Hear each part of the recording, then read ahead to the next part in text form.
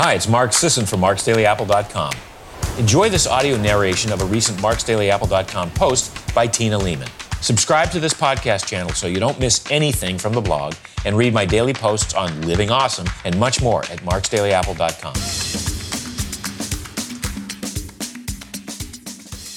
Does sleep hacking work? You can hack a lot of your health, diet, and lifestyle. You can cook the entire week's meals ahead of time. Buy high-quality prepackaged foods and ready-to-cook meals. Cover your nutritional bases with smart supplementation. You can condense your training time by choosing the right exercises and upping the intensity to a sufficient level. You can fast-track your stamina in a fraction of the time with sprints and intervals. But you can't hack sleep. There are no shortcuts to sleep. You can't escape the need for 7 to 8 hours, perhaps 4 to 5 if you're genetically gifted. The human body needs those hours. The human brain needs those hours to pick up trash and clean up around the cranium. And it needs to arrive at them naturally. Yet we try to hack it just the same, with terrible results. Sleeping pills? They'll knock you out but throw off your sleep architecture while inducing a ton of nasty side effects. What about polyphasic sleep? Taking a bunch of micronaps throughout the day in lieu of a single block of sleep. Maybe during crunch time you could use it for a short period of time to meet some serious deadlines and command a greater proportion of the day without falling to pieces, but it's not a sustainable long-term strategy. Caffeine and prescription stimulants can certainly reduce the performance deficits caused by inadequate sleep, but for how long? And they don't replace all the important processes that occur during adequate sleep, such as neurological house cleaning, memory retention, tissue repair, muscle growth, workout recovery, just to name a few. Sleep hacking doesn't work without the actual sleep. You can't hack the amount of sleep you need. You can, however, hack the timing, quality, and positive effects of your sleep. For some general hacks, first, stop wasting time. Why do most people fail to get to bed on time? There's too much to do, see, read, and watch. Something just happened in the world, and you need to find out about it right away.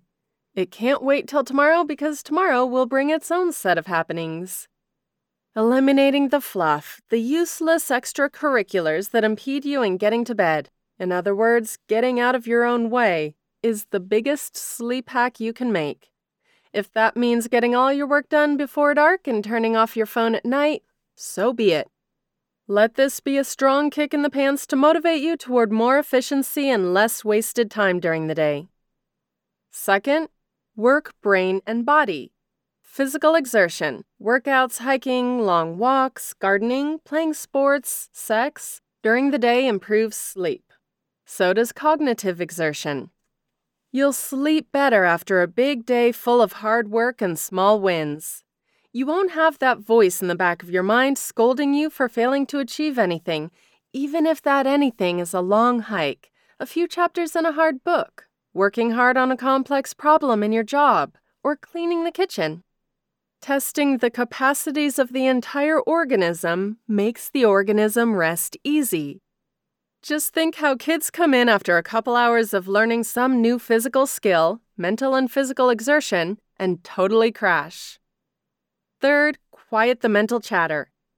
People are finding it harder and harder to be alone with their thoughts. Why would they when their pockets and purses contain the single most effective attention grabber of all time? It's easy to escape. But in bed, when it's just you and the inky blackness slowly enveloping you, there's nothing but thought. The worrying, the ruminating, the regretting, the wondering, the mental pacing will keep you up. Learn how to manage the chatter with meditation or a similar alternate method. And fourth, eat enough food. One of the most common yet rarely identified causes of poor sleep is chronic calorie restriction. That puts us into a stressful state dripping with cortisol, the enemy of good sleep. Make sure that you're eating enough. So those are a few general ideas. Now here are 12 specific ways to optimize your morning, noon, and night to improve sleep. Number 1, use a dawn simulator alarm clock. The next best thing to the sun, these are alarms with lamps that slowly and gradually brighten as your wake time approaches. It's not the same as having the majestic sunrise beam into your room and very soul, but these contraptions have been shown to improve sleep quality. Another advantage is that waking up won't be so jarring. Number 2, when you wake up, get up. You may think you're effectively chipping away at sleep debt with those little bits and pieces of snooze, but you're really just fragmenting your sleep, which leads to sleepiness-related daytime impairment, compulsory afternoon caffeine infusions, and less productivity. If you hit snooze today, you'll probably end up sleeping badly enough to have to hit it again tomorrow. Number 3, expose yourself to bright light for at least half an hour in the morning. Ideally, this is the sun. Even a cloudy day is far brighter than anything you'll see indoors. If you can't make it outside due to weather, try a lamp made for this purpose. Our bodies, brains, and biological clocks expect bright light during the day, and meeting those expectations has been shown to improve sleep, as well as alertness and productivity during the day, even if the light is artificial. Try to get more light during the day as much as you can. Number 4, before the day starts, get some physical activity. Go for a short walk, great way to get some light too, with or without the dog. Do a light stretching or movement routine for 5 minutes. Have sex. Dance to your morning playlist as you get ready for work. Roughhouse with your kids. Swing a light kettlebell for a few minutes. Read your email on the treadmill. Ride your bike around the block. Whatever. You don't even have to work up a sweat if you don't want to, just move a little. There's some evidence, albeit uneven, that morning activity can improve sleep later on that night. Number 5, have your caffeine, if you do caffeine. Caffeine has a half-life of up to 6 hours, so having that Americano after lunch could disrupt your sleep tonight. Best to keep that in the morning. Number 6, eat animal protein for breakfast. Meat, and not just turkey, is a good source of the amino acid tryptophan, and high tryptophan breakfasts have been shown to improve sleep quality, especially paired with morning light exposure. Eating breakfast in general activates your circadian rhythm, making it more likely that you'll get to bed on time. People who skip breakfast tend to stay up later and get worse sleep, although intermittent fasting can also improve sleep. Number 7, try meditation. Several studies have shown that meditation practice can improve sleep, including cyclic meditation, a kind of yoga meditation fusion, and mindfulness meditation. There's even evidence that meditation can decrease the amount of sleep you need to function. Number 8, go for a barefoot stroll in the grass, dirt, sand, or natural surface of your choice. Though earthing is controversial, its proponents may be overstating its benefits, and the studies connecting it to better sleep may not be the best designed. Who doesn't feel better and more relaxed after letting grass trace their way between your toes, feeling the damp, cool earth underneath, or tromping an uneven, unsteady path through soft white sand? It certainly doesn't hurt. Number 9, reduce or eliminate electronic usage after dark, or wear blue-blocking goggles. Electronics emit significant amounts of blue light, whose wavelength has the strongest inhibitory effect on melatonin production. We're talking phones, TVs, laptops, tablets. Melatonin is the neurotransmitter that kickstarts the sleep process. It lowers body temperature, reduces alertness, gets you feeling sleepy, and makes the bed sound all the more inviting. When we glance at our phones, watch TV at 10 p.m., or even curl up with our Kindle, we're getting a strong dose of blue light, inhibiting the production of melatonin and pushing bedtime that much further back. If you have and want to use electronics, wear a pair of blue-blocking goggles. Things will look funny, including you, due to the color change, but you'll be saved from most of the melatonin-blocking blue light. Number 10. Favor warm, dim lights. Many of the newest artificial lights produce a ton of blue light. Keep things soft and warm, more toward the orange and red side of things. Number 11, read fiction in bed. If you're an ebook reader, dim the screen as much as you can tolerate and wear your blue blocking safety goggles. If you're reading a paper book, use a soft, warm, preferably red reading light or a candle. I find fiction perfect for bed. If I want to fall asleep quickly, I'll pick up something dense that requires close reading. Blood Meridian, Shakespeare, stuff like that. If I want to actually read for more than 5 minutes, I'll pick up something snappier. Philip K. Dick short stories, Elmore Leonard novels, Paul Thoreau stuff. Number 12, keep your goggles handy. There's nothing worse than stumbling bleary-eyed into the bathroom at 3 a.m., turning on the bright light, and never falling asleep again.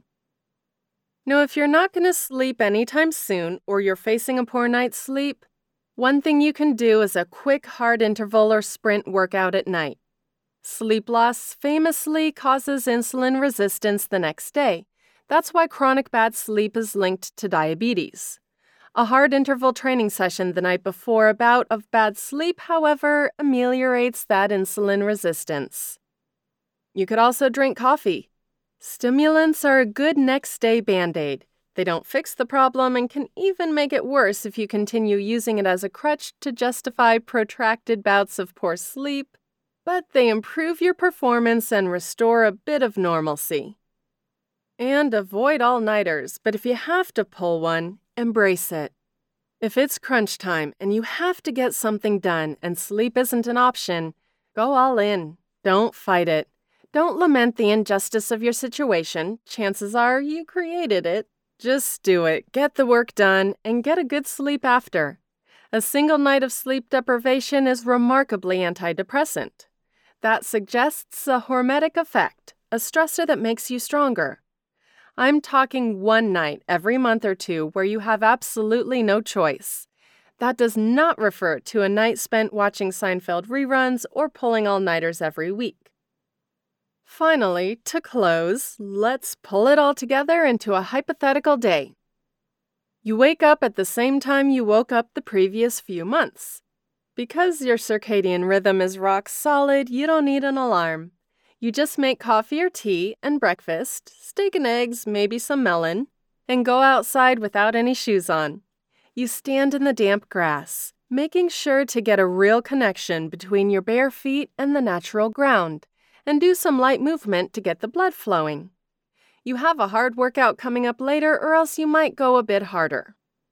You eat your food and drink your coffee, or just drink coffee if you're skipping breakfast, while enjoying the light. If the weather's bad, you eat indoors with your 10,000 lux full-spectrum light pointed at you. After the requisite half hour of light exposure, you start your day. A short commute gets you to work, where you immediately launch into the day's tasks. You'd rather not procrastinate and have to deal with your tasks later, or even worse, toss and turn in bed poring over all the things you neglected and must address. Nope, it's much better to just get moving. Before lunch, you squeeze in a workout. Barbell lunges, Romanian deadlifts, pull-ups, and weighted push-ups, followed by a few sprinting rounds on the rower.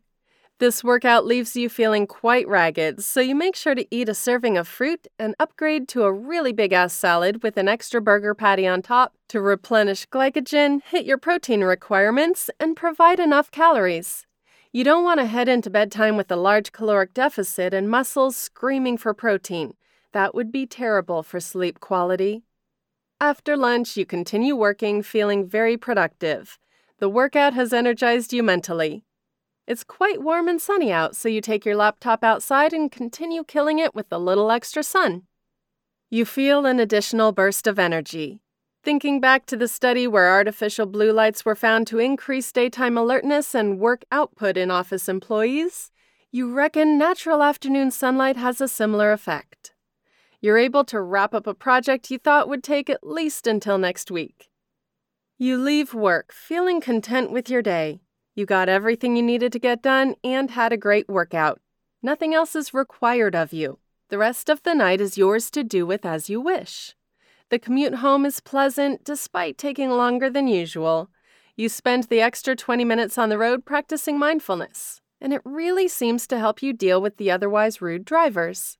Hopefully, this sort of traffic meditation has similarly beneficial effects on sleep quality as normal meditation. As soon as the sun begins to dip below the horizon, you turn on the warm, dim lights or light some candles. This signals to your circadian clock that nighttime's approaching, and it's almost time to start pumping out the melatonin. Dinner is fairly light. You don't want to overdo it right before bed. You eat a bit of the sweet potatoes your partner prepared since they look good, and you take this to mean your body could use a few extra carbs. Carbs at night tend to improve sleep rather than hurt it, as long as you actually have a reason to eat them, your hard workout. Your partner wants to watch an episode of Chef's Table on Netflix. This has become a nightly routine of sorts, a signal to your body that it's almost bedtime. To reduce the negative effects of blue light on melatonin production while being able to watch one of your favorite shows, you both throw on some orange safety goggles to block most of the blue light coming off the TV. You sip on some bone broth and your partner takes some collagen. Each provide the glycine you need to improve sleep quality. You each yawn several times, a good indication that the goggles are doing the trick. Just before bed, you realize you're a little thirsty, but the cold water's in the fridge. You slip the goggles back on before opening the fridge. A flood of blue light escapes, searching for exposed retinas to invade. It finds none, and your circadian clock goes on thinking it's still nighttime. Your phone buzzes. Apple News has sent you an alert. Something happened. Someone said something outrageous. Someone is offended. You're tempted, but in the end, you turn your phone to airplane mode and continue with your bedtime routine. It's not worth it. It's not important. Something still feels off. You eat a small spoon of raw local wildflower honey to make sure you have enough liver glycogen to get you through the night without a wake-up. After all, that workout was pretty damn intense. Now it's time for bed. You grab your Kindle and your partner grabs a book. You keep the goggles on to deal with the blue light emitted by the reader. Your partner flips on a red reading light beside the bed, as red has no effect on melatonin. You don't quite remember falling asleep. All you know is suddenly the room is filled with morning sunlight. You're wide awake, and the world is ready to be conquered. And that's it for today, everyone. Thank you so much for listening, and have a wonderful day.